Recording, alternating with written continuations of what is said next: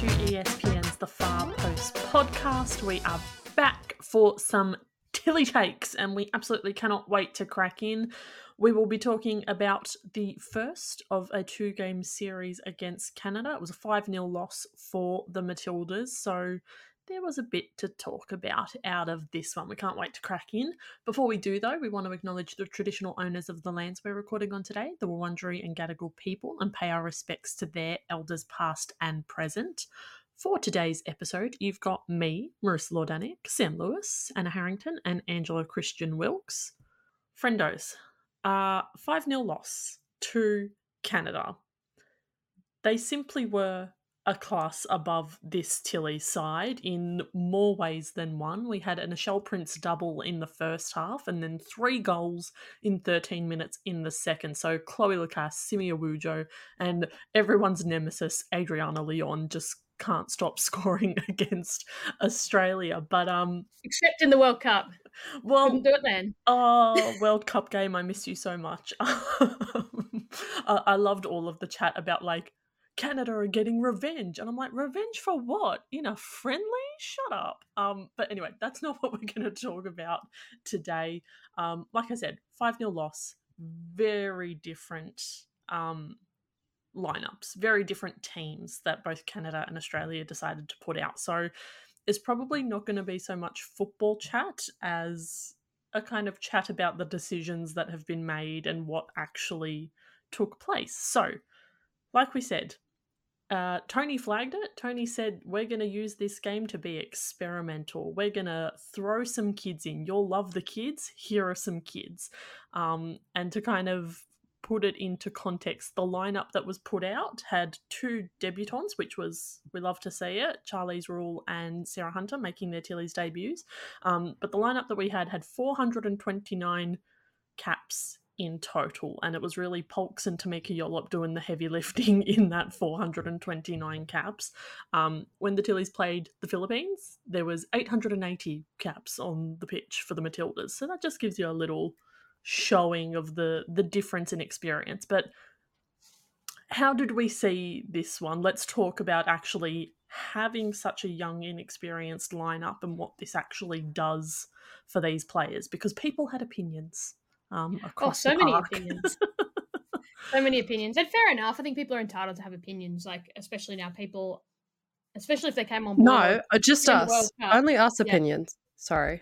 Just us. Sorry. Just no one else. But if you came on board during the World Cup, for example, you're not used to seeing these sorts of losses, and you probably didn't see the Spain game, which was particularly painful. But yeah, it wasn't good. Like, I think straight away, Matildas were completely overrun in midfield. It was always going to be a tough task for Sarah Hunter. Claire Wheeler is a reasonably experienced player. I wouldn't cop that she's like a baby that was sent out to cop a thrashing here. But the midfield just was completely overrun, and it sort of dictated from there. Canada dominated shots. They dominated chances. Matildas, as we know, didn't fire a shot till like the 70-something minute once Mary Fowler shot when a few of the big guns had come on.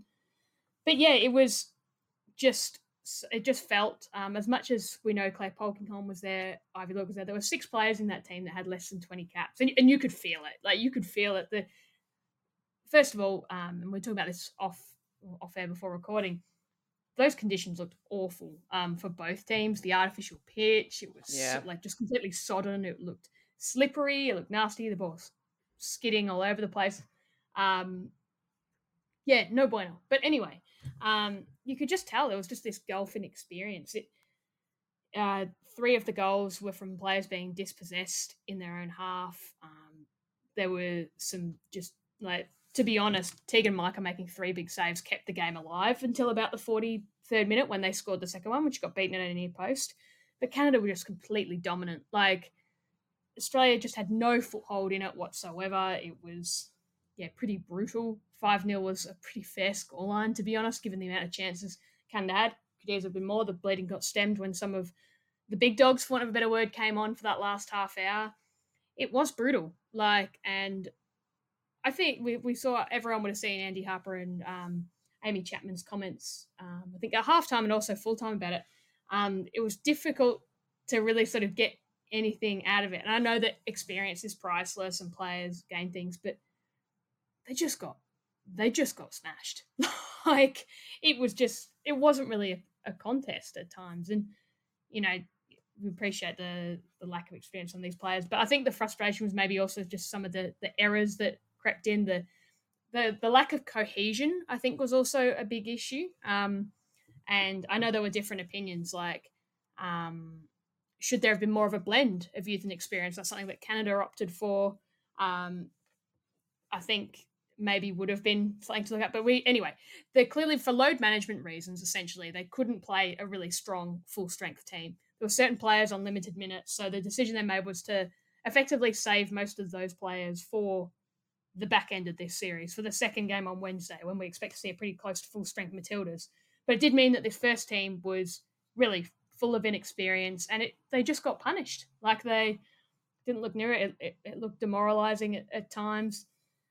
Some really tough moments for the young players, and it doesn't mean that they did it, necessarily. It doesn't mean anything like about them not being up to it, like your Sarah Hunters and your Charlie Rules, who both had some really nice moments. It's just that they were in their first caps against really good, fast, quality, smart players, and a Canada team that has a lot to play for, with some big retirements led by Christine Sinclair coming up at the end of this series. But it was brutal, wasn't it, Sam? It was, but I think it's worth asking the question and talking about the extent to which Tony Gustafson's hands were tied when it comes to this game. Like, he acknowledged both before and afterwards that he tried to communicate much more clearly what the plan was when it comes to this game and the players that he chose. Because when we reflect back on the last time they copped a whopping, which was 7-0 against Spain in 2022, when a bunch of the big players were being rested, he, in hindsight, acknowledged then that he should have communicated better, that was the purpose of that window, was to try and throw these players into the fire and see who comes out a diamond. And to be fair, some of them did. We saw players like Cara Cooney-Cross and Mary Fowler kind of emerging from the ashes of that loss to really put their name on paper. So I think, credit to him, he understood that he needed to communicate the same thing more clearly up front to everyone before this game. Yet it just seems like a lot of people have goldfish memories, and they completely forgot that was what was going on. And I think, he talks about player loads, and it's worth thinking about how many of the bigger players had to travel from club football overseas to Canada to sit on the sideline of an artificial turf, which I think is a real problem at this stage. Like, we need to talk about the fact that international football is still being allowed to be played on a field like this. I'm very concerned about that. In those kinds of conditions, they've been in Canada for 2 days. Some of them are potentially carrying some little things. They're playing a lot of club football back in England, and now they're expected to be thrown onto the field and play a meaningless friendly against Canada in front of 6,000 people at Starlight Stadium. Like, when you put it into its bigger context, I'm not surprised at all that this was the way in which he approached it. Yes, it's a shame that they got flogged. Of course, it's a shame. You don't want to see young players have their confidence sort of destroyed particularly in their debut games. But in a game like this, where there wasn't a lot of chemistry, they obviously didn't have very much time together in order to cement any good sort of combinations or anything like that. But to what extent was Tony, in his decision making, thinking about the result versus thinking about the actual players who he could or could not call upon? Like, I don't think we'll ever really, like, he's not going to give us the medical reports and say, oh, by the way, here's the reason why all of this happened, because that's a breach of privacy. But this guy just reached fourth of the World Cup, and I understand that there were player rotations and questions around that during that tournament, but cut him a bit of slack. Like, I think even though they did lose, I think we saw some important glimpses from some players that we do need answers on in the next 8 windows before Paris, if we get that far. So, I think everyone just needs to chill out a bit. I think the really legitimate talking point around this, Sam, as much as you say this, was the balance, and striking the balance between testing players out Yeah. and throwing them to the wolves. And I know Claire Polkinghorne was out there. I know Tamiki Yallop was out there. I know Ivy Lewick was out there, and they're all experienced. Tegan Michael's got some caps. But let's be honest, none of these players, bar probably Yallop and Polkinghorne when there's been injuries. So really, rarely have these players been starting 11 players recently, just for that first bit of context. But I think it was, this was something I did put to Tony post-game as well, was the conversation was, we know that there's loading and you want to play players, but it's the two options, I suppose, and Tony said as much post-match with what we've seen, which is where you have a very second-string, inexperienced, experimental lineup in the first game, and, all the big dogs full strength in the second game. And I thought Amy Chapman actually talked about this really well around how much experience you have in versus how much youth. Because as much as you want to test these players out, like, let's be real, Tony talks a lot about finding a player. If you're finding a player, you're not changing 11 players, right? We're not going to see 6 players from this game that are going to be brought straight into the starting 11 next time. And I think the difficult thing is when they are thrown in all together like this, how often are we actually going to see in competitive football Sarah Hunter and Claire Wheeler play together?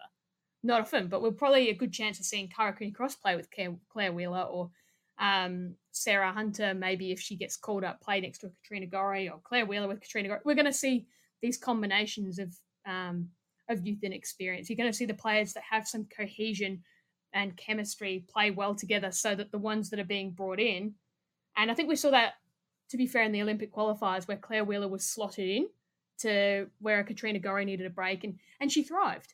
And, because most players know exactly what they're doing, and they know what their jobs are, they know how each other play. There's level of understandings that you can sort of compensate a little bit for the players who maybe don't. And, for example, Claire Hunt coming into a backline where Ellie Carpenter knows her job, Steph Catley knows her job, before Alana Kennedy returned from injury. But even so, she sort of knew what she had to do, right? So it does make things that bit easier. I think that was the thing that people found difficult to watch. I know I did, at least, was the lack of cohesion. Like the heavy, things are going to happen to young players, like the Charlie Rule back pass to Claire Polkinghorne. Sarah Hunter gets caught in traffic, gets caught in her own half.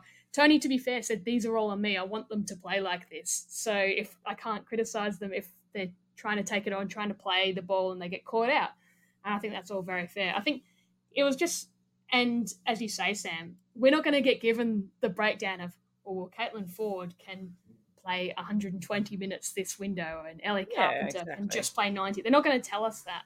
I think the level of frustration I felt from a lot of people was, could there have been more of a balance? Could we have seen if some of these players, someone's doing the vrooms out Northside today, but was whether we could have seen that balance executed. Could we have seen a more experienced midfielder put in there just to stabilise things a bit, just to test things out? And I do appreciate that there probably wasn't going to be another opportunity to give Sarah Hunter 60-odd minutes of international football.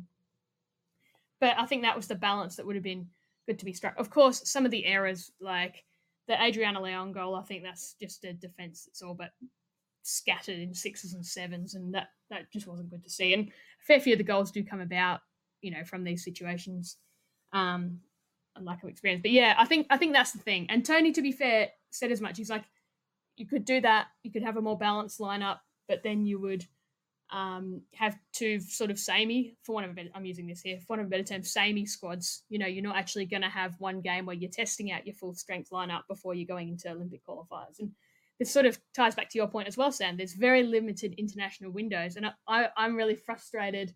I'm really happy for the Matildas as players, because we saw this with the Spain situation, that you have less players, apart from a Taylor Ray, for example, who thankfully is back playing football. You're not having senior players go down in the way that, say, an Alexia Pateis did, because they're getting, run ragged, down to the bone sort of stuff. But there is a level of frustration, I imagine, for these coaches and these staff, that because especially the ones based in Europe are playing so much football that when you get them in camp, you're actually barely able to use them. I can only imagine how frustrating that must be. Like Sam Kerr out with the foot injury. Be interesting to see how long she's actually out for. But even players like Ford, Catley, Carpenter unable to play because they're juggling so much between their league and cup competitions. It's a bit frustrating for me. But yeah, sorry to waffle on, but it did feel like the main issue a lot of people had was that lack of balance, and I can, to be fair, completely understand it. I'm not so sure that I did see some lines that, a 5-0 loss will be demoralising, and I think that would suck. But I don't think this was anywhere near as bad as the Spain game, because that was just awful. That was proper bloodbath areas. I think a lot of these players will be okay. They've got good, strong leaders around them there. It's just ensuring, I think, that you don't have another sort of Jessica Nash situation where you have an error early on in your international career and then we don't see you again, and you got to sort of it's something that people bring up forever, right? It was a difficult one, I think, for a lot of people to take. For me, the balance thing and the loading thing, I just feel like people don't take the loading thing seriously, or they think it's an excuse. And I'm just like, maybe it's because I have major anxiety, but my thought process is the alternative here is we do play a first string 11. They immediately go back to their clubs to play Conti Cup or Champions League or FA Cup or whatever it is, very English bias there in that, and then they get injured. And then the same people who use loading as a criticism are then saying, well, why didn't Tony Gustafsson rest these players? Why didn't he, give them a break? He knows how much, work they're putting in Clubland. Why did we waste them, in quotes, for 2 friendlies against Canada at the end of a year? So I feel like I do feel for Tony in the sense that it's a little bit like, well, he was going to be criticized whatever he did, and it feels like in this case maybe the middle ground wasn't necessarily available to him. Doesn't mean that what he did was fun to watch or enjoyable to watch or anything like that, but I feel like maybe the middle ground wasn't as available to him as maybe people were hoping or people are suggesting. But yeah, I had to talk about the loading thing because the way some people were talking about it, it's just like, no, this is genuinely serious. Can you imagine if we lost players because of this window and then it's like we don't have them for the Olympics, assuming we qualify? That would be a disaster. That's a genuine disaster, not blooding some kids and letting them lose 5-0 to Canada. And that pitch was grim as. Disgusting. It just looked so difficult. And one other weird thing I will note, because I would like to hear Angela's thoughts, is that Tony did mention they had the 3 late withdrawals. Mackenzie Arnold, Fatigue, and Markey. Okay, goalkeepers. But like Sam Kerr is obviously the big one. And I think if you looked at the Olympic qualifiers and how they used Sam Kerr's minutes, I think it influenced how a lot of other players were deployed. Like if you got Sam Kerr that you can use a bit of here, you can maybe play Caitlin Ford for a few extra minutes here, or Mary Fowler. And I think the Holly McNamara one was actually quite a big injury in that context. In terms of wide players, I think Alex Chidiak's best football is going to be in a more central role if they're going to use her. I know she was a reprieve for this series, but I think they would have really hoped to really get a good look at a McNamara on the wing, and that just adds those extra options. And he did allude to that in terms of those late changes forcing a hand, because Sarah Hunter was, of course, one of the late ones brought in. But yeah, it does, like, more and more the hand was forced. And as you say, Marissa, the Olympics really aren't that far away. Qualifiers are even less far away. They're like literally 2 months away, 2.5 months away. But Angela, I'm really keen in your thoughts on what unfolded. I think, I don't know, I'm a bit grumpy about, because I think my initial reaction was definitely linking back to, the moments like the Jessica Nash moment where it feels like that would have such an impact on a player's confidence, and just feeling like a little bit cautious about that aspect, because as Amy Chapman spoke about after the game, like you would hope, and we've gone over this in depth, but you would hope that there was a bit more experience through the spine of like the lineup. And so, for example, I'm like, okay, so Emily Van Egmond played 45 minutes in the second, like she played a half. Was there the possibility of playing her in the first half and then you have her next to Amy Sayer, or you have her next to Remy Simpson, and it's not, I suppose also in the first half we weren't getting the ball anywhere near the goal, so I don't know if that would have made much of a difference. But I'm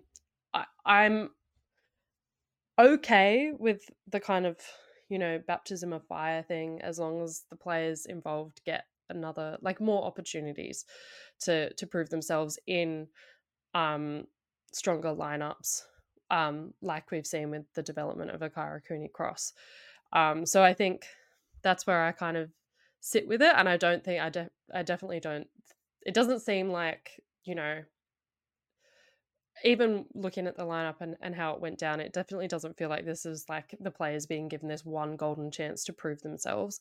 On the other side of that, I do feel a little bit apprehensive about the fact, like, for example, a Remy Seamson and an Alex Chidiac, like, what was Tony's plans originally before all of the injuries and the call-ups and that kind of thing? What were his intentions with these games, and what was he hoping to look at? Like you said, Harrow, Holly McNamara, massive loss, and it would have been so exciting to see how she would have gone had, ACLs not existed. But all of that aside, yeah, like I said, additional, like, opportunities in the future. I definitely don't think this is the last we're going to see of, like, Sarah Hunter or Charlie Raw. I just really do feel for them, because, like, there was just babies leading babies and they're next to each other, and I just, yeah. But given the circumstances, I think that, like, they both, like, everyone did quite well under the conditions of being thumped, because it can't be easy. I think also with the loading stuff as well, it's like one of those long-term payoff things that, again, like, isn't front of mind for a lot of people, but friend of the pod Tom pointed out, we got to a World Cup and the only substantial injury really that we had to think about once we got there was the Sam Kerr calf, which, dominated headlines and our thoughts constantly for the first few weeks of the World Cup. But other than that, we didn't have to stress too much. Whereas if you do compare that to Canada, they had a lot of important players not at the World Cup. Like Nichelle Prince, who like shone in this game, and I think when I looked it up, it was her 100th game, so I guess good for her. But she wasn't at the World Cup because of recovering from, or didn't play much at the World Cup because of an ACL injury, and we were just like, so I guess there's an element of luck in that, and we had players like Ellie Carpenter coming back from ACLs that were kind of timed in strangely in a good way in the end. But yeah, like, in terms of loading, that's the payoff that we get to see, and like you've talked about, hopefully we get to see that with the Olympics. So, like, when you, on paper, this looks bad, but at the same time, it's like, again, all of that context is not necessarily very visible when you're looking at, like, the list of Matilda's results from the past, a few months. It's not going to have, well, this was a friendly and this was this and this was that, why that was happening. So just, yeah, I'm kind of stuck in the middle between being like, yeah, like, let's cool our jets, but also I think there is a little bit of criticism due for how the game was managed. But I think it's very valid. I think it's very valid criticism, and I think Tony would probably acknowledge just as much, like, the frustration there. And I agree with what you say there, Angela. I think where people get frustrated is they think, a lot of people's minds automatically go back to Spain. And to be fair, a lot of the kids that we talk about from that game came off the bench, but you don't really see them again. I think this is where Andy Harper, for example, was quite frustrated that you get the feeling that these players are thrown out there, they have the really tough time, and then, the big dogs come in to save the day in the second game, and you sort of forget about them. I also like to have some optimism that's not going to be the case, because you look at an Amy Sayer who has been sort of thrown in with the starting players a fair bit, is getting some experience, had that really nice assist for Tamika Yallop during Olympic qualifying. I think those sorts of things give you some good reason to be optimistic. It is hard to see what she and Simpson were going to get out of a lot of that game, which was toiling with very little ball coming their way, a really difficult time.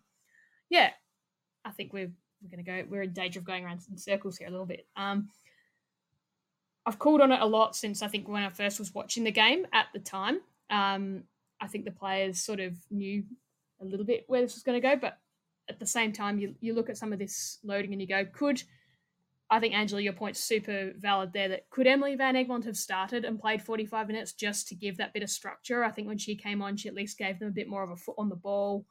Could you, if you're playing around with loads, or you're not playing around with, apologies, if you're adjusting according to loads, could you start one or two of those experienced heads early and then hook them at half time? Like, get things off on the right foot.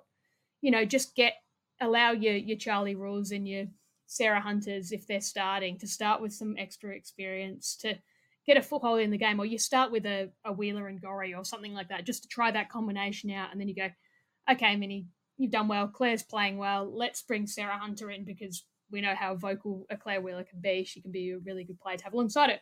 But if you can start the game on a really positive note and just avoid some of those early chances, and I know Tony's been talking about playing possession football, and I'm sure we're going to see that with the full strength team. But Canada had all the ball as well. Like, it was all just so difficult. It wasn't like, Australia was sitting back, as we've seen in the World Cup, and then going and attacking. That there wasn't really anything on the counter attack. There were very few chances to do anything. As we've said, there wasn't a shot until the 70th minute or so. It's just, I wonder if they will look at it and go, and I'm sure they will. They're constantly reviewing these things, and would they look at it and go, could we have had some of that experience on at the start and hook them off gradually? As we say, it's a friendly. No one's going to think that you're dropping Katrina Gorry if you play her for 35 minutes and then take her off before half time. Like, they're going to go, oh, there must be a reason that you've done those sorts of things. So I'd be interested to see how they do it. And I feel like there was a level of trying to get this other 11 to work things out a bit themselves. But it was very noticeable that the bleeding stemmed once some more of those first string players came on. I also wonder a little bit, we're talking a lot about loading. I don't have the numbers and the stats in front of me at the moment, but how much of that conversation skews towards prioritizing the strong players, the starting 11 and that kind of thing? Because presumably some of the players that we saw out playing this game, they also have pretty hectic club schedules. Not all of them. There's a couple of notable players where the actual context around them is that they're not getting enough minutes where they're playing. But on the other side of that, to the best of my knowledge, like a Claire Polkinghorne is playing a lot at the moment. Amy Sayer to a degree. So that's another side. I'm interested in how that plays out, because maybe eventually we'll reach a point where we've got squads where all of the players loading has to be considered, because they're all playing lots of club minutes at really good clubs that are competing a lot. I don't know if that's something for the future, possibly, but yeah, at the moment it does sort of skew towards, protecting players, our stronger players, but at the same time I acknowledge that those stronger players are often at clubs that have more hectic schedules because they're playing Champions League or they're playing Conti Cup or whatever it is. But yeah, not to harp on about it, no pun intended, too much, but I also wonder the extent to which the senior players felt uncomfortable playing on artificial turf as well. Like, coming into that game, yes, player loading and medical reasons and carrying niggles and things like that would affect it. But, I've not been in those dressing rooms or in those conversations with the head coach, but having played on artificial turf, having seen the rates of injury across these kinds of environments, if I was a senior player, knowing that I had a whole heap of really important club football just around the corner, and I was coming into a window where the first game is on a surface that I haven't played on for a long time, that I feel uncomfortable playing on because I've experienced it in the past. It's hard. It's fast. It's not grass. This is the thing. There's a reason why international football in the women's game increasingly is not played on artificial turf. And we saw what happened and all the controversy around the artificial surfaces in Canada in the 2015 Women's World Cup as well, and how that sort of led to a couple of major injuries too. Like, how many of these senior players came into camp knowing that they were going to be playing on artificial turf and just said, you know what? No, thanks. I don't actually want to play that. I don't feel safe playing on that field. How much would that have been taken into account as well? It's the other thing. Like, we're not behind the scenes. We don't see these conversations. We don't know all the different factors that are at play when it comes to the final 11 that we actually see on the pitch. And important to note, BC places turf as well. It's not grass. Yeah. Albeit it's a bigger stadium. There's also the situation with turf where it's just very heavy loading wise on your body as well. Just running yourself into the ground. So they would have taken that into consideration. I imagine BC places are, I don't say more well maintained, just it's a more regularly used at a top level because it's their big stadium in Vancouver. So I think they'll come into it. But yeah, I think there would be a level of players not wanting to necessarily play 2 games on artificial. I know the players in Sweden, Tony said about it. He chose players like Polkinghorn and Lewick, I think, because they play a lot on artificial in Sweden. Whereas you could tell, I think, the players who don't play on it because, well, I know Polkinghorn had the issue with that back pass, but the way the ball was skidding, the way they really struggled to get to grips with the surface. Yeah. Australia compared to the Canadians, that was something I noticed early in the game. They really couldn't get a handle on it, and it really did play into Canada's hands as well, as any home ground should, to be fair. It should play into your own hands with their speed and some of their combinations. And yeah, geez, they were impressive, Canada. I'll be really interested to see if they can back it up in this second game, where we do expect to see more experienced Matildas. Because I think Bev Priestman even would have surely acknowledged that they clearly weren't playing a first string Matildas team. But I thought they really nailed that balance, and Bev talked about it post-match, their balance of experience and youth. We had some experienced heads doing some important work, but it was a lot of the younger players, players who've been building back from an injury like a Prince who really shone. And I think that probably also tied into a lot of people's frustrations, right? You go, oh, but they can do that. Why didn't we get that experience in this first friendly, Why didn't we get to see a young player? We know Tony often talks about, especially early on, Fowler and Cooney Cross, for example, like sparkling, letting them sparkle, while senior players took on some of the load. And again, I'm not going to rehash everything we just said, but it's kind of like, yes, you got to see what they could do where some of their young players really flourished. And you hope that we get to see some of that in this second game, because once again, I doubt we're just going to see every starter play 90 minutes. I think there will still be some rotation come through. And hopefully we get to see something good for some of these players that did slog it out in pretty brutal conditions the other night. I have one thought, if I may, and please tell me if this is really obvious and it's like, duh, Marissa. So going back to obviously like the selections, and I know it was mentioned in the lead up about winning a player. That was the catchphrase that was used in the Spain game, and it was used in this game as well. With the Olympics coming up, God willing, Uzbekistan willing, just need to put that out there. With the Olympics potentially coming up and a potential Olympic squad coming up of 18 players, was the focus maybe not actually on your Charlie Rules and your Sarah Hunters, but the players that are actually already in a 23 player World Cup squad and seeing if they can actually be called upon when needed to, which we know is not what happened at the World Cup. So my thought process is a Courtney Nevin, a Claire Wheeler, to a lesser extent an Amy Sayer. Was this game maybe more about seeing how they do against tough opposition in really trying circumstances with not a lot of support around them, but to see if they could actually sink or swim in a high level thing? Because we know that wasn't the case in the World Cup. Like, Claire Wheeler wasn't called upon to give Gorry or Cooney Cross a spell for half a game, and then we obviously saw the results of that as we got to the semi-finals and the third place game. Like, is that maybe something? That's a really, really good point, Marissa. Yeah, I don't think a lot of people have maybe thought about this, but you're right, because when we look at some of the players who did stand out to some extent against Canada, they are the peripheral players when the senior squad are out there doing their thing. It's a Claire Wheeler, it's a Courtney Nevin to some extent, it's an Amy Sayer, and it's a Tegan Micah. Those really were the players for me that I was like, yeah, I feel comfortable with them. They weren't disastrous. They weren't fantastic, but they were good. They were solid. They were the kinds of players that you would expect them to be.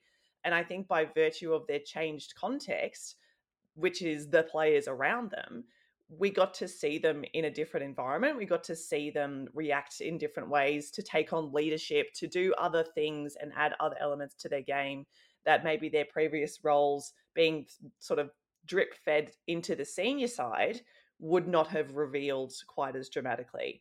And I think like coming off the back of this first game, I do think a Claire Wheeler has put up her hand to go to the Olympics. And I do think a Courtney Nevin has put up her hand to go to the Olympics, because we've seen that she's able to take set pieces from Steph Catley. You know, she's a left-footed left back, which is a rarity really in international football for Australia. So, yeah, I think there are some players who, by virtue of just like the circumstances that they found themselves in, were able to do, I think, what Tony was probably asking them to do behind the scenes. He was wanting them to show what they are capable of in very challenging circumstances, and without the sort of the SOS rescue me players around them as well. And some of them did stand up and some of them fell down, but that's the point of these friendlies, right? Is that us done for today? Have we dissected the carcass that was the 5-0 loss enough? I think so. I think, again, we're in danger of going around in circles. I would like to briefly mention, as much as she had a couple of difficult moments, I reckon Charlie Rule's super impressive in the air for a fullback. I thought a few of her headers were good. Tony talked about she played centre back for a bit of the game near the end. I think a lot of people by this point were like, you could have told me Charlie Rule was playing striker, and because I think a few people had switched off by this point, to be fair.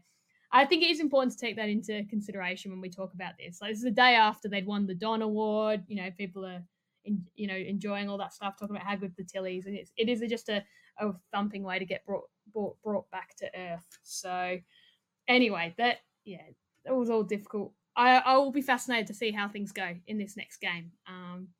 It's clearly going to be a very different lineup. I mean, Tony said as much. I'll be interested to see if any of the players that played heavily, like Asaya, for example, play, because there isn't a Sam Kerr. Will we see the Van Egmond Fowler partnership resumed? I'm really going to be interested to see that. Will Caitlin Ford play central? I think it's pretty safe to say that, you know, bar any hiccups, we are going to see all the big dogs come back. And friend of the pod, Ha, did mention that I think it was no players from the starting 11 in Melbourne played the other day. So it was started the other day. So it was a complete turnover in that sense. And I think we will see players do that. Just start and go from the outset. And I'm going to be really keen to see how Canada handle that, because I think that will feel a lot more like a real showdown, if we're going to use the revenge line, compared to that game the other day. And there's also going to be that huge emotional wave, because it will be Christine Sinclair's last game. You anticipate she's going to start. She came off the bench the other day, and they did some really nice stuff around her for that game. But it's going to be a hugely emotional occasion. Like, friendlies don't often carry that level of emotion. So I think that will be really interesting to see how both Canada and the Matildas handle that, because it's not backs to the wall. It's not a World Cup backs to the wall situation by any means, but it's going to be a very charged occasion in that sense. So I'll be really interested to see how everyone handles it. I think Christine Sinclair is going to be a big topic of conversation in our next pod. So obviously we can't wait to talk about that, and also just gush a little bit, because I think we're all big Sinclair fans on this pod. But obviously we have our second game on Wednesday, the 6th of December. It kicks off 2 p.m. Australian Eastern Daylight Time. You can watch that on Channel 10 and Paramount Plus. So tune in, and then tune in to us a day or two after. We'll talk all about it. We can't wait. But as always, we're over on espn.com.au and the ESPN app. You can follow us on Spotify, Apple, all of your usual pod spots. If you like what we do, leave a review and subscribe. If you want to have a chat to us, we're at the Far Post Pod on all social media. But until next time, go Tillies and Slayers.